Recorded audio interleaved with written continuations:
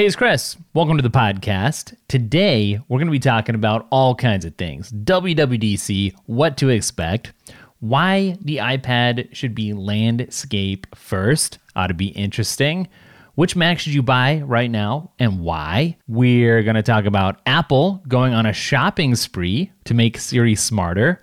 We're going to talk about Apple's fumble ad. I don't know if you guys saw this. Had to do with the ceramic coating on the iPhone. Where the iPhone lands when the person fumbles is what's funny. We're also going to talk about what the difference is between your Move and exercise rings and who knows what else on this edition of the podcast. Couple things. You guys can watch the clips of this podcast if you're more of a visual person on YouTube.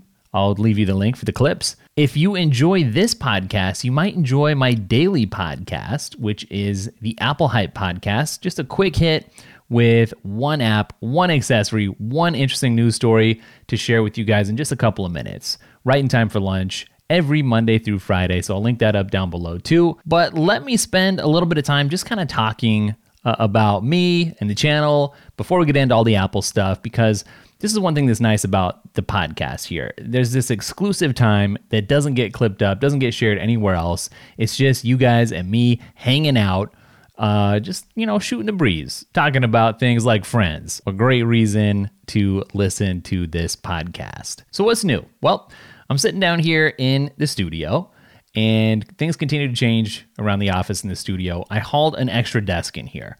So if you watch the channel, you might notice there's that multicolored desk that I stuck the skin on. That's sort of like the main channel go-to setup. And I got another desk in here, a standing desk. It's an older desk. I've had it around, but I'm repurposing it. It's in the corner in the same room, and that's what I'm actually set up at right now, filming this podcast. It's just going to be the podcast corner, I think, and maybe I'll use it for some top-down stuff too. Needless to say, it's getting a little crowded in here, but that's not it. I got another desk that's hanging out in here. It's a mini desk. It's a standing desk, although you can reconfigure it to be a sitting or a standing desk. It's from a company called EcoTribe. And I plan on making a video about this cool little desk. I mean, I've got a full desk setup going right in front of the window down here, and it takes up no space at all. It's got tiers on it, and so there's like a main little desk area where you can put your laptop, or in this case, I've got a keyboard there and the Magic Trackpad, and it's got an extra level, and you can place these levels wherever you want. It's super adaptable and flexible. This extra level I've placed higher, and on there I've got the Kensington Studio Dock with the iPad Pro on there that I reviewed on the channel. Well, actually, I did the unboxing, review still to come. That's hanging out on top. Whoa, I've been doing some work on there. It's such a nice setup. Honestly, desk setups, they've kind of like become standardized over the years, right? Where people have the big desk, that's just what everyone defaults to. And I did too when I was setting up my office upstairs. And, your monitor and whatever. This thing with an iPad, this could revolutionize the way people do their desk setups. I can't wait to film it. I'm not sure what I'm going to call it. Something like, a great iPad mini desk setup or something along those lines. So keep your eyes peeled. But man, I'm just loving it because what it does is it sticks the iPad like eye level, right? But the keyboard's like down lower and I'm standing there. It's so ergonomic. It's comfortable. I can charge my devices on the Studio Dock. I got all the ports I would ever want as an iPad user. I even stuck some Hue lights around to light that thing up, and it's just nice. And literally, if it was any bigger, it wouldn't fit in here, but I have some dedicated workspaces. I got the Daily Task filming area with all the different camera angles and all the C-stands and cameras angled at it. And then I got this other corner over here with the podcast stuff. And then I got that, and that's where I get some work done. If I need to do some script writing or something, or do some tweaking or some research or respond to some emails or something while I'm in the studio, that's going to be my go-to spot. And I'm just really, really excited about it. So if you can't wait for the video, you can go to ecotribe.com and check out what they've got. I think it's .com, I'm just assuming, but search for EcoTribe. And part of the whole thing is that you don't need any tools to put it together, although I did end up using a rubber mallet because I just did. But some pretty ingenious stuff. Here in the studio, if you've been watching any of the content lately, I've been messing around with some different looks. I got these Aputure miniature lights. Aputure makes some really great lights that a lot of YouTubers love. But these, I think they're the Aputure MCs, if I'm not mistaken. They come in a 4-pack. They're wireless. They're magnetic. And if you watch any of the podcast clips here, you'll see I've got this place lit up and I'm using those. So like I stuck one in the closet, turned mostly all the lights off. I got one Elgato key light going on this setup, which I'm reflecting off of the wall, by the way. I posted on Instagram about that. So by the time this gets up, that Instagram story will probably be toast. But that Elgato key light is not aimed at my face.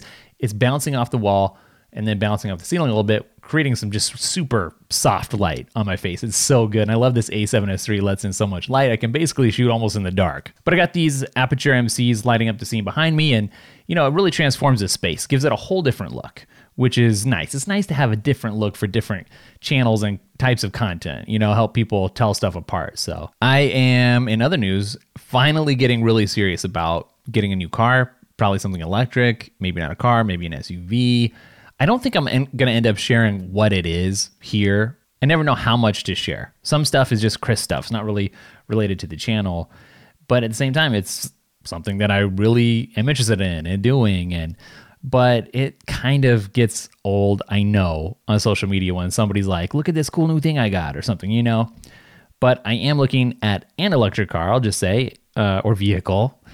And it's not going to be what everyone else is getting. I'll tell you that right now. I've talked about this a lot over the last year and a half or so. Finally, coming down to deciding what we want. Anything else new? I don't know. I've been putting in a lot of work on Apple Hype and on this podcast. I'm going to be pouring a lot more time and attention into this podcast too, just so you guys know. Getting very serious about it now that I feel like I'm getting my ducks in a row in other places. But usually this is how the day goes to create all this content. Someone was asking about it. Depending on the content that I have going on, I'll wake up as early as 4 a.m. and either do some research or some editing from the day before, or just to get a jump on the day. Then I'll have my breakfast, do some exercise, kind of get ready.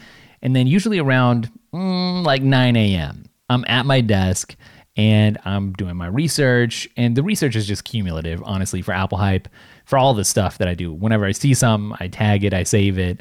And so then I sift through it, I guess we'll say around 9-ish in the morning.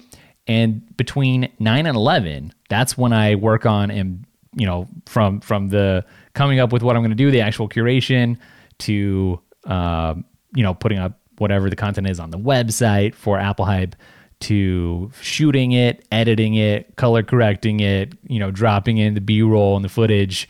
All of that stuff happens between 9 and 11. Then I try to publish at 11. Some days I'm a little early, and some days I'm like a few minutes late. I try to schedule that so that it hits at 12 Eastern. And so, there's that. And then I have like an extra hour where I can kind of get a jump on what I'm going to do in the afternoon, which is usually going to be like a Daily Tech main channel video. And that just totally depends on the type of video. If it's an unboxing like I just did with that iPad stand, the Hoverbar Duo, which was something I was super excited about, could not wait to get that done, then, I just set up the cameras, and that actually takes a long time. It can take like 45 minutes to get all the angles, all the batteries, SD cards formatted, get it all set up, lighting. That takes a while to set up, but then you just run through it. And oftentimes I don't have a script. Sometimes I have like some bullet points, sometimes not. And that can just take the rest of the afternoon. And then if I need to, I'll wake up at like 4 or 5 in the morning and finish up the edit. And honestly, something people probably don't realize is, if you shoot like 5 cameras worth of stuff, and sometimes I throw in an iPhone or an extra camera on top of the regular setup too, if you're importing all the footage, it takes a long time for the import. It's not like you just get right to the edit when you're done. Sometimes I'm spending like an hour just importing stuff. And so that can be sort of a little bottleneck. But that's kind of the daily schedule right now. So I don't know. Maybe you found that interesting. I don't know what you guys find interesting or not. So I just kind of talk about whatever on here. Oh, I will say this. I got a Starbucks Nitro for the first time today. And somebody commented on Apple Hype, quit talking about Nitro. We're sick of it. But it was just one comment. I never get that comment. I can't not be myself. I enjoy Nitro, so I will continue to talk about it. But I hadn't had a Starbucks Nitro in a very long time because my wife got me going on this Verve Nitro, which I think I mentioned. It's like the shipping costs more than the Nitro. It comes from California. They got to keep it cold because it's flash brewed. So it's not just cold brew. It's not just Nitro. It's flash brewed Nitro. But it comes in a can. Keep the little mini fridge stocked with, my Kins and my my Nitros. So it had been, I don't know, a long time, months at least, since I'd had a Starbucks Nitro. And, when Nitro was new. Like that was the first Nitro that introduced me to Nitro, was the Starbucks Nitro. And it kind of set the bar, and there's something about it. It's creamier, foamier. The texture is different than any other Nitro anywhere. I will give Starbucks that. But it just, after the Verve Nitro, it wasn't as good anymore. And maybe it's because I've just been having Nitro every single day now. But that was kind of a revelation, because sometimes the first thing that introduces you to something, you think of it as the best in your head, but that doesn't necessarily mean that it is. It's just the first thing that you had. Let me go back real quick before we get into all the Apple news and just say, I feel like in a lot of ways the channel has become kind of iPad focused in recent months, but not on purpose. It's just the algorithm is pushing my iPad content more than anything else. Maybe I've talked about this before on here. It's actually a little bit frustrating. I was looking at the last 10 videos that I published, and 1, 2, 3, 4, 5 of the top videos, the top 5 videos, they were all iPad related. And then, 6, 7, 8, 9, 10 of the last videos, the bottom half of the last 10 videos, they were all non-iPad related. I'm talking about the Apple Watch video I put out recently, Mac related stuff, iPhone stuff. So yeah, the algorithms have really pegged me as an iPad person, a lot of the audience as iPad people. And looking back, I know that makes sense. Some of the 2 of the most popular videos that have ever been on the channel were the ones that I made about iPad apps, the apps that make the iPad Pro worth owning, using, having. And those blew up with like over 1 million views each, I think. I'm, by the way, getting ready to do another one, probably next week for this year. It's kind of my yearly thing. And as a side note, I don't know how long you guys have been rolling with Daily Tech. When it was a blog, we had a top 100 list of the top 100 best websites every year since 2012 on, for several years, 5 or 6 years. And everyone looked forward to it. It was the big thing. It was like a huge event. It took me all year to put this list together. I've been curating stuff forever.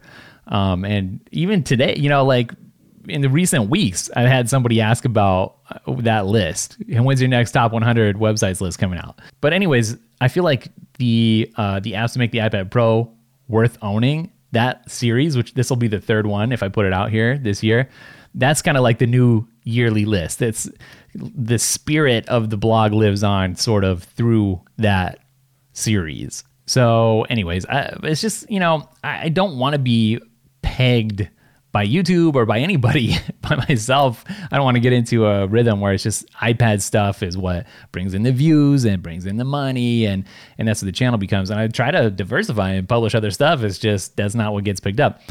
But that I think is somewhat just temporary. When new iPhones drop, I'll be covering it, and just, everyone's attention will be on it and it will do well. When WWDC hits here shortly and everyone's just all about all the new OS changes, that'll do its thing too, and I'll be there for that. But it's hard not to just get like cornered and boxed in sometimes as a creator. You want to create a diversity of things, but people kind of get to know you for just that one thing that you do or did. And I was listening to the Maddie and Pete show, their podcast, Maddie Hapoya, Peter McKinnon. They only have like 13 episodes. I wish they would do more, but that's a good one to hang out with if you're a creator. And even if you're not, just, they were talking about the same thing, feeling a little boxed in, needing to change, doing different things, how the algorithm responds, how people peg you. And there's a lot that people don't realize that you have to think about and do to survive as a content creator. And as a consequence, I do think you go through waves of fans. People, like the Nitro coffee. Some people come to you and, your iPad content is like the first Nitro they've ever tried or something. And then they end up tasting other things later, and then they come back and you're not serving up the same drink. I don't know. This metaphor is getting away from me, but you guys know what I mean. You got to adapt, and I think your audience changes and adapts over time too. I bet a lot of the people that are listening to this are, you're not the same people that started rolling with us in 2015 when we got the channel going, All right, WWDC, it's coming up, and we got to talk about what to expect. Of course, WWDC is going to be virtual this year. Nothing wrong with that. I do like it when it's in person, because it's one of the few events I've been invited to in the past where I get to hang out with other people who do this for a living. But, the virtual shows, they're really good. There's nothing to complain about. Of course, this year's WWDC has the tagline "Glow and Behold." Not really sure what that means. Everyone's kind of obsessing over the invites, the header images on Apple's site. that have everybody in the images, the memojis, wearing glasses. And this is obviously the Craig Federighi meme, right? When he's opening up the laptop and checking it out. But they're all wearing glasses, all these memojis, and they're reflecting either the screen or they're hinting at some sort of mixed reality AR glasses, which has been the rumor forever. Apple is going to do something in this space at some point, mixed reality or AR glasses, but they could just be trolling people. And they know how to garner attention. So honestly, I don't know. I don't really have an inkling. I kind of doubt that it's the glasses for WWDC, but you never know. Oftentimes what comes to WWDC is like a precursor to a new product launch. Sometimes Apple has to get stuff in the hands of developers a little ahead of time before the consumer product can launch so that it actually has apps and things that you would want to use. So it could be that case here. So the conference is going to be June 7 through 11, so keynote probably on the 7th. What we do know is that WWDC is all about software. So we're going to expect iOS 15, we're going to expect macOS 12, watchOS 8, tvOS, CarPlay, all the software platforms. This is where they get updated. Oh, one thing that's cool is that this is going to be free for developers. That's not always the case. When it's in person, it costs a lot to go if you're a developer, and there's like a lottery system. You can't just go even if you want to, and if you have the money, if you got $1,000 to burn to get a ticket or something, you have to be lucky enough to be able to pay when this is in person. So it's cool that it's just going to be free for everybody. That's one of the benefits of being online. Wow. It says last year, WWDC drew 22 million viewers across all of Apple's live streams. That's crazy. It's not even the iPhone launch. That is a lot of people who tune in for this event. What does the Super Bowl bring in? Wow, the Super Bowl is at a 15-year low, only 5.7 million viewers. That's 4 times Super Bowl viewership for WWDC last year. All right, here's officially what Apple has to say about it. The Apple Worldwide Developers Conference is coming to a screen near you, June 7 to 11. Join the worldwide developer community for an all-online program with exciting announcements, sessions, and labs at no cost. You get a first look at the latest Apple platforms, tools, and technologies so you can create your most innovative apps and games yet. That's just a note to the developers. Without the developers, us regular people wouldn't have nearly as much fun on our devices. We'd have no fun because there'd just be Apple's software. We'd have iWork and Safari. And what else? Apple Notes. All the great apps that you love, those are from third-party developers. Not that you don't love the Apple stuff, but you know what I mean. So this is a big deal for the developers to attend this, to get better at what they do, to learn about new technologies that they can harness, to bring us the goods. All right, but let's get to the good stuff. What to expect. That's probably why you clicked on this clip or why you're listening to the full podcast in the first place. First things first, we can expect some developer betas of all the new OSs. And probably I'll sign up for that and bring some content to the Daily Tech main channel for you guys. I don't know, it's taking the life of my devices in their own hands, right? Because these are not ready for prime time. And there's always some glitches. Sometimes they're bad. Sometimes they're not too bad. I always make the mistake of upgrading my Mac to the beta to bring you guys some content, and then something doesn't work right and it's a big pain, and I got to use the backup Mac, which is years old now and doesn't nearly crunch through video editing like it used to, like the new one does. Now, the article points out, and this is very true, traditionally Apple likes to reserve WWDC for software-only things, announcements at the keynote, at the State of the Union. But this year could be different. We don't know if we're getting an April event this year or not at this point, and it could be that Apple's just going to lump things together. Every now and then, they do talk about hardware at WWDC, and if they do, then this year it could be about the Mac. They're in the process of transitioning the whole Mac lineup to their own Apple Silicon processors, and you know what could be coming? New iMacs, new MacBook Pros. Those are 2 things I really want to see. The new iMacs, if you hear the rumors, if you look at some of the concepts, those are going to be awesome. Will they come out with the widescreen version? I don't know. I would love that. I would love just a widescreen Apple monitor anyways. You guys have heard me talk about that, but it's maybe possible. I'd take a widescreen iMac for sure, especially with the Apple Silicon. And then MacBook Pros, yes, please. That is what I desperately want. The MacBook Air is great. The 13-inch MacBook Pro with Apple's chip inside, that's nice, but I want a 16-inch version, even a 14-inch, 14, 15, 16. Sign me up. I want any of those. So if that's announced at WWDC, I'll be so happy. But that's pretty much, in a nutshell, what I think you could likely expect from WWDC. Definitely software-related things. We're going to know all the new features for macOS, for our iOS, iPadOS. Really excited to see what comes for iPadOS. Hopefully better multitasking support. I think we'd all appreciate that. The Mac and the iPad are going to continue kind of getting closer and closer to being the same thing. But this year, they'll still stay a little bit apart, keep their distance. We're going to get the beta software for sure, and maybe we'll see something about a mixed reality headset. Ed Hardy from Cult of Mac put out an interesting article. I wanted to discuss it because it's all about Apple needing to change the default orientation of an iPad from vertical to landscape. Make it horizontal first. As soon as I saw this headline, I was like, yes, that makes 1,000,000% sense.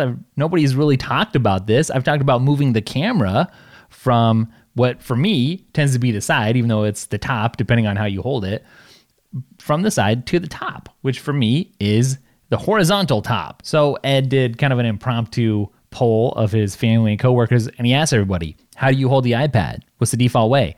And he said it was landscape by a landslide, which great alliteration, but also, yeah, that's my default way of interacting with an iPad. The one difference, and I talked about this in my Hoverbar Duo review or unboxing on the main channel, was when I'm writing. When I'm writing, I do like to use the iPad in its vertical orientation because it feels more like a piece of paper. You get to see more of what you've written.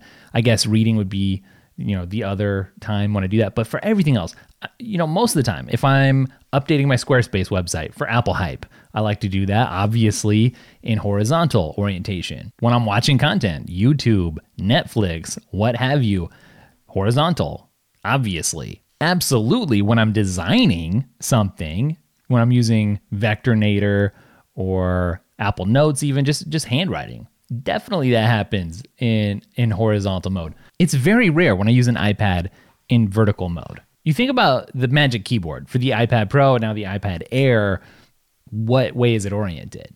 It's oriented in horizontal mode. So in some ways, Apple is already there. They know that this is how most people are going to do their work 99% of the time. But if you're like, Chris, I didn't even think that Apple thought about whether the iPad had a right side up, let's say. Well, think about it. Where does the logo appear and how does it appear when you boot the thing up? Vertical orientation, right? So that's something that's going to change in iPadOS 14.5. The Apple logo is going to display right side up when you boot up in landscape orientation. But of course, that leaves the logo on the back stuck in the wrong position. That front-facing camera, though, has got to move from the side up to the top, what I would call the top. Because Face ID with the Magic Keyboard is doable. It's not that bad, but it can be a pain sometimes because sometimes your thumb covers it. Your thumb would never cover it with the Magic Keyboard on if you just put it on the top, right above the clock there. One big issue, though, has to do with FaceTime. Like when you're doing Zoom or video conferencing of any kind, if you're looking at the left side of your screen, it doesn't feel like you're connecting with the people on the other side. That's always kind of weird. Something else that you could do is then switch the power and the volume buttons, where they go, where they are. Ed had an interesting point here, though. He was like, you could actually require iPad developers to support landscape mode. So Instagram, for instance, TikTok, those are obviously apps that are made for your phone. They don't translate well. That's one of the cool things about the iPad is that it doesn't have to be either or. You can rotate it, especially if you have the right kind of a stand. That Kensington Studio Dock is a great example of a stand that rotates, or that 12 South Hoverbar Duo that I just talked about on the main channel. Both of those let you switch really easily between horizontal and landscape, and it's just beautiful. Like the iPad is a thing of beauty, but it really comes down to the buttons and the cameras. Let's get those moved. Who knows? Maybe this is the year. Well, this is a weird time to be buying a Mac, isn't it? Apple is transitioning from its Intel chips to its own silicon. And when it comes down to it, you get anything from a Mac Mini to a laptop to an iMac, which is going to get replaced really soon here, it looks like, to something like the Mac Pro, which needs to get replaced. Apple Silicon is so disruptive. Just where do you start? What do you do? Let's start with the MacBook Air. Who is it for? Well, this thing is affordable. comparatively when you're talking about Apple affordability. And that makes it ideal not only for the budget conscious, but also for anyone who knows that they're going to need to be on the go, mobile. So if you can live with a 13-inch screen and only 2 USB-C ports, then this could be the perfect laptop for you. Just because it's Apple's cheapest laptop, though, it doesn't mean it's not going to be able to take full advantage of macOS Big Sur with the M1 integration. The M1 obviously is Apple's new chip that is so insanely fast that a lot of people who do professional video editing, like myself, have been switching to M1 powered devices away from their 16-inch MacBook Pro to your Mac Minis and your MacBook Airs, just because, wow, it's really insane what you can do with this processor. But because you only have those 2 ports, you're definitely going to need a dongle of some sort. Absolutely, I would recommend getting one just right at the get. One thing that's cool is that it doesn't have a fan, so you're not going to be hearing a lot of noise, nice and silent. As somebody who has a 16-inch MacBook Pro right now still, that thing whirs up and it sounds like a locomotive. Nothing like a gaming laptop. So let's be realistic. It's nice and quiet compared to just a proper gaming laptop. But still, the fans can get loud. So having no fans on this new Apple Silicon powered MacBook Air, that's a luxury. So the keyword here is general purpose. If you're just doing emails, browsing the internet, maybe watching some YouTube, playing the occasional game in Apple Arcade, let's say, not a AAA title, obviously, then yeah, this is a great portable, pretty budget-friendly machine. It could be perfect for you. Okay, what about the MacBook Pro? This is Apple's high-performance laptop. There's 2 models out right now. You can get the 13-inch or you can get the 16-inch. The 13-inch is currently running on Apple's new M1 chip. The 16-inch is not yet. This 13-inch was released in November 2020, while the 16-inch was last updated in November 2019. And it's going to get replaced very soon here. We can count on it. So you should buy a MacBook Pro if you consider yourself a demanding user and you still need portability. I'm fond of telling people, if you're a pro. If you have to ask, then you're not. If you're a pro, whether it's photo, video, design, CAD stuff, then this is probably the kind of person that's looking at a MacBook Pro. The 13-inch models are 8-core with 2560 by 1600 resolution, and they do start at $1299, while the 16-inch starts at $2399, boasts a beautiful, bigger display, and yes, still sports a touch bar, although for how much longer, we don't know. If you like the touch bar, this may be the time to get it because the rumors say it could be on the way out. When I was reviewing the 13-inch recently for the main channel, it really bothered me that there was only 2 USB ports. The dongle life was not fun as a creative person. On my 16-inch, I still have 4 ports, and trust me, I need them and I use them. So something to consider. This is a weird time right now. The M1 chip is so good, and the Intel-based 16-inch MacBook Pro, it's loud, and it's just not as efficient as you want it to be in 2021. If you can wait for a new 16-inch, you want a 16-inch and you can wait, then do, because that's what I'm doing.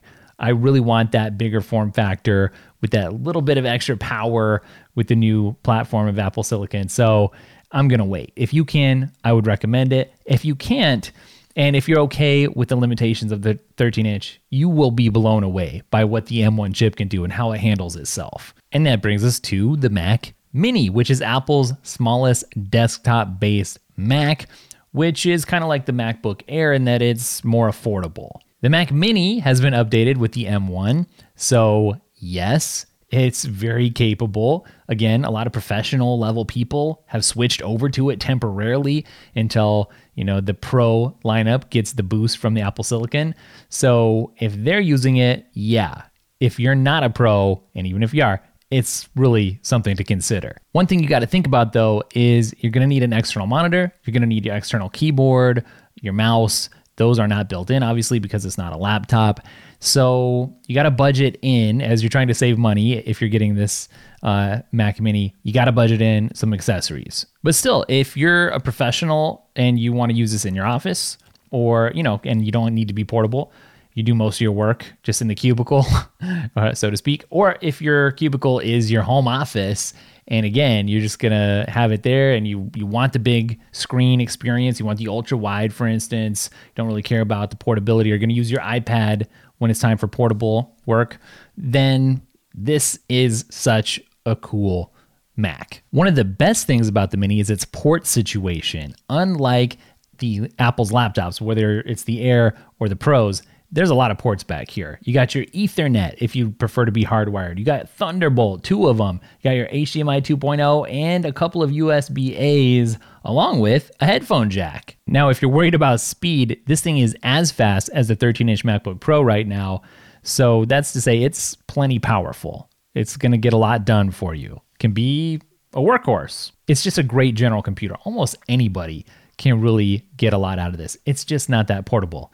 Unless you want to go to the trouble of toting around a portable monitor or something, no, it wouldn't be worth it. If you don't need to be portable, this thing just slaps. Okay, iMac. I know it appeals. People like the idea of an all-in-one, but right now, as we're approaching April 2021, I don't recommend buying it. You might not even be able to buy it because I know they've been selling out because there's a new model that's incoming. So if that's you, if you really like the idea of an all-in-one, just wait. The new Apple Silicon-powered one is right around the corner, it looks like. Just wait. In fact, as this concept from Mac Rumors shows, all indications are that the next iMac is going to be drop-dead beautiful with more of like an iPad kind of a look. Very thin, maybe colored. If you like the iPad Air colors, that's been a rumor. It's going to be amazing. So again, just wait. All right, what about the Mac Pro? It's the biggest, craziest Mac, right? Well, yeah, maybe. I mean, probably you're not going to buy it. If you're watching this, wondering if you should buy it, no, you probably shouldn't, because again, this falls under the category of if you know that you need it, then you already know. This is for people who need lots and lots of cores being worked at the same time. The Mac Pro, this is your Ferrari of computers. You know, you may want it. It may seem cool, but you don't need it. You really don't, probably. If you're watching a video about which Mac to get, you don't need it. So yeah, there you go. Which Mac should you get? Obviously, the one that you can afford, that's in your budget. If you need something now, then buy it now. If you can wait a little bit, then wait, because there's some really great stuff coming up on the horizon. Apple's out with an iPhone 12 commercial. It's called Fumble. I don't know if you guys saw this. It's got 1.8 million views, and it's basically promoting Apple's Ceramic Shield, which is the kind of glass or a component of the glass that's on the iPhone this year, meant to make it stronger. This ad's been getting a lot of attention because it shows this woman walking across the street, fumbling her phone, right? We've all been there. Not a good feeling. It's caseless, so it's naked. And as she's fumbling it, it's in slow motion. Oh no, it's going to land on the asphalt, right? Because she's going across the street. Well, no. Where it actually ends up is in a pile of dirt. And not on a corner does it land, but kind of almost flat. And then she picks it up and goes on her merry way. Is that how you drop a phone? Because that's not how I have ever dropped a phone. And I don't know where this patch of dirt comes from in the ad. I'm not trying to make fun of Apple or the creative team behind this. Definitely not. I absolutely approve of any effort by Apple to make that glass on the front of the iPhone stronger, more durable, more scratch resistant. Now, it's true that the Ceramic Shield does actually improve the toughness of your iPhone glass compared to the iPhone 11 anyways. That has been tested and proved.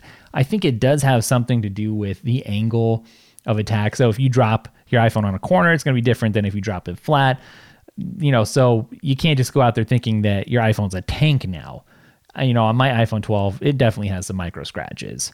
But the idea is that it's more resistant to certain types of damage. Apple often, if not always, disables the comments for their YouTube videos. There's no comments on here. If the comments were enabled, I think people would be having a heyday because it's just so unbelievable.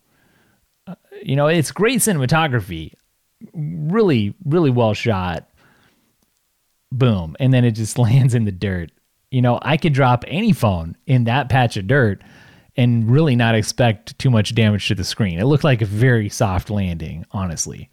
The claim is that Ceramic Shield gives you 4 times better protection than previous iPhones, and that's great. I'm sure that's actually the case. But, if you drop it on asphalt, you're still not going to be happy. I'm positive.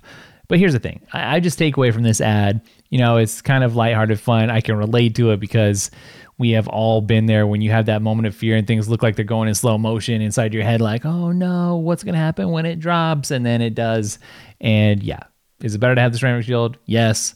Was this a super great ad depicting like a real world situation? I don't know. The Apple Watch has been out for so long now. It debuted with the rings, the exercise rings. And to this day, I never really took the time to understand what the difference was between the Move and the exercise rings. So for anybody out there also wondering what the deal is, I want to just quickly remove the fog, break it down for you so you can get educated and actually understand what you're looking at. Okay, it's actually really simple. You have 3 rings, the Move, the exercise, and the stand ring. We know what the stand ring's all about. You're supposed to stand once an hour. Some people turn those alerts off because they just don't care. I know other people who really like the stand reminders. Your Move ring is the pinkish red ring, and you close the Move ring by hitting your personal goal of active calories burned. So this thing is adaptable. Everyone has different calorie goals, and you can change it from week to week. Or if you're really hitting your goals, your watch itself, the AI might be like, hey, this seems too easy. Do you want to make it a little bit harder for next week? So this can adapt, but it's all about your active calories burned. So all kinds of things count. You could be ziplining, you could be dancing at the concert, not during COVID. You could be biking, just moving around. Everything is going to count to close this. Okay, so this is a ring that's highly tailored to your specific activity and life. It's something you can go in and change if you go into the activity app and move that digital crown. Exercise ring, on the other hand, gets closed by completing at least 30 minutes of activity at or above a brisk walk. If you're like, man, I did more activity than I thought today, why am I not closing this exercise ring? Well, you didn't do something that was better than a brisk walk. So this one doesn't actually change. You get 30 minutes of exercise, you're going to close this ring. Simple as that. All right, so 30 minutes of brisk activity every day can help minimize the chance of a stroke, cardiovascular disease, diabetes, weight gain, and it can also help improve your sleep, your mood, and reduce your stress. So there you go. Active calories burned versus time spent in actual exercise above a brisk walk. Those are the differences between the 2 rings. And now you're educated. Well, you know what? I didn't have time to get to everything that I wanted to today, so let's cut it off right here. And let's just say thanks for hanging out. Appreciate you guys. Make sure to check out Apple Hype. Keep your eye peeled for your eyes. If you're a pirate and you had one eye lost in battle, then keep your one eye peeled. Otherwise, for everyone else, keep your eyes peeled for new content hitting the Daily Tech channel.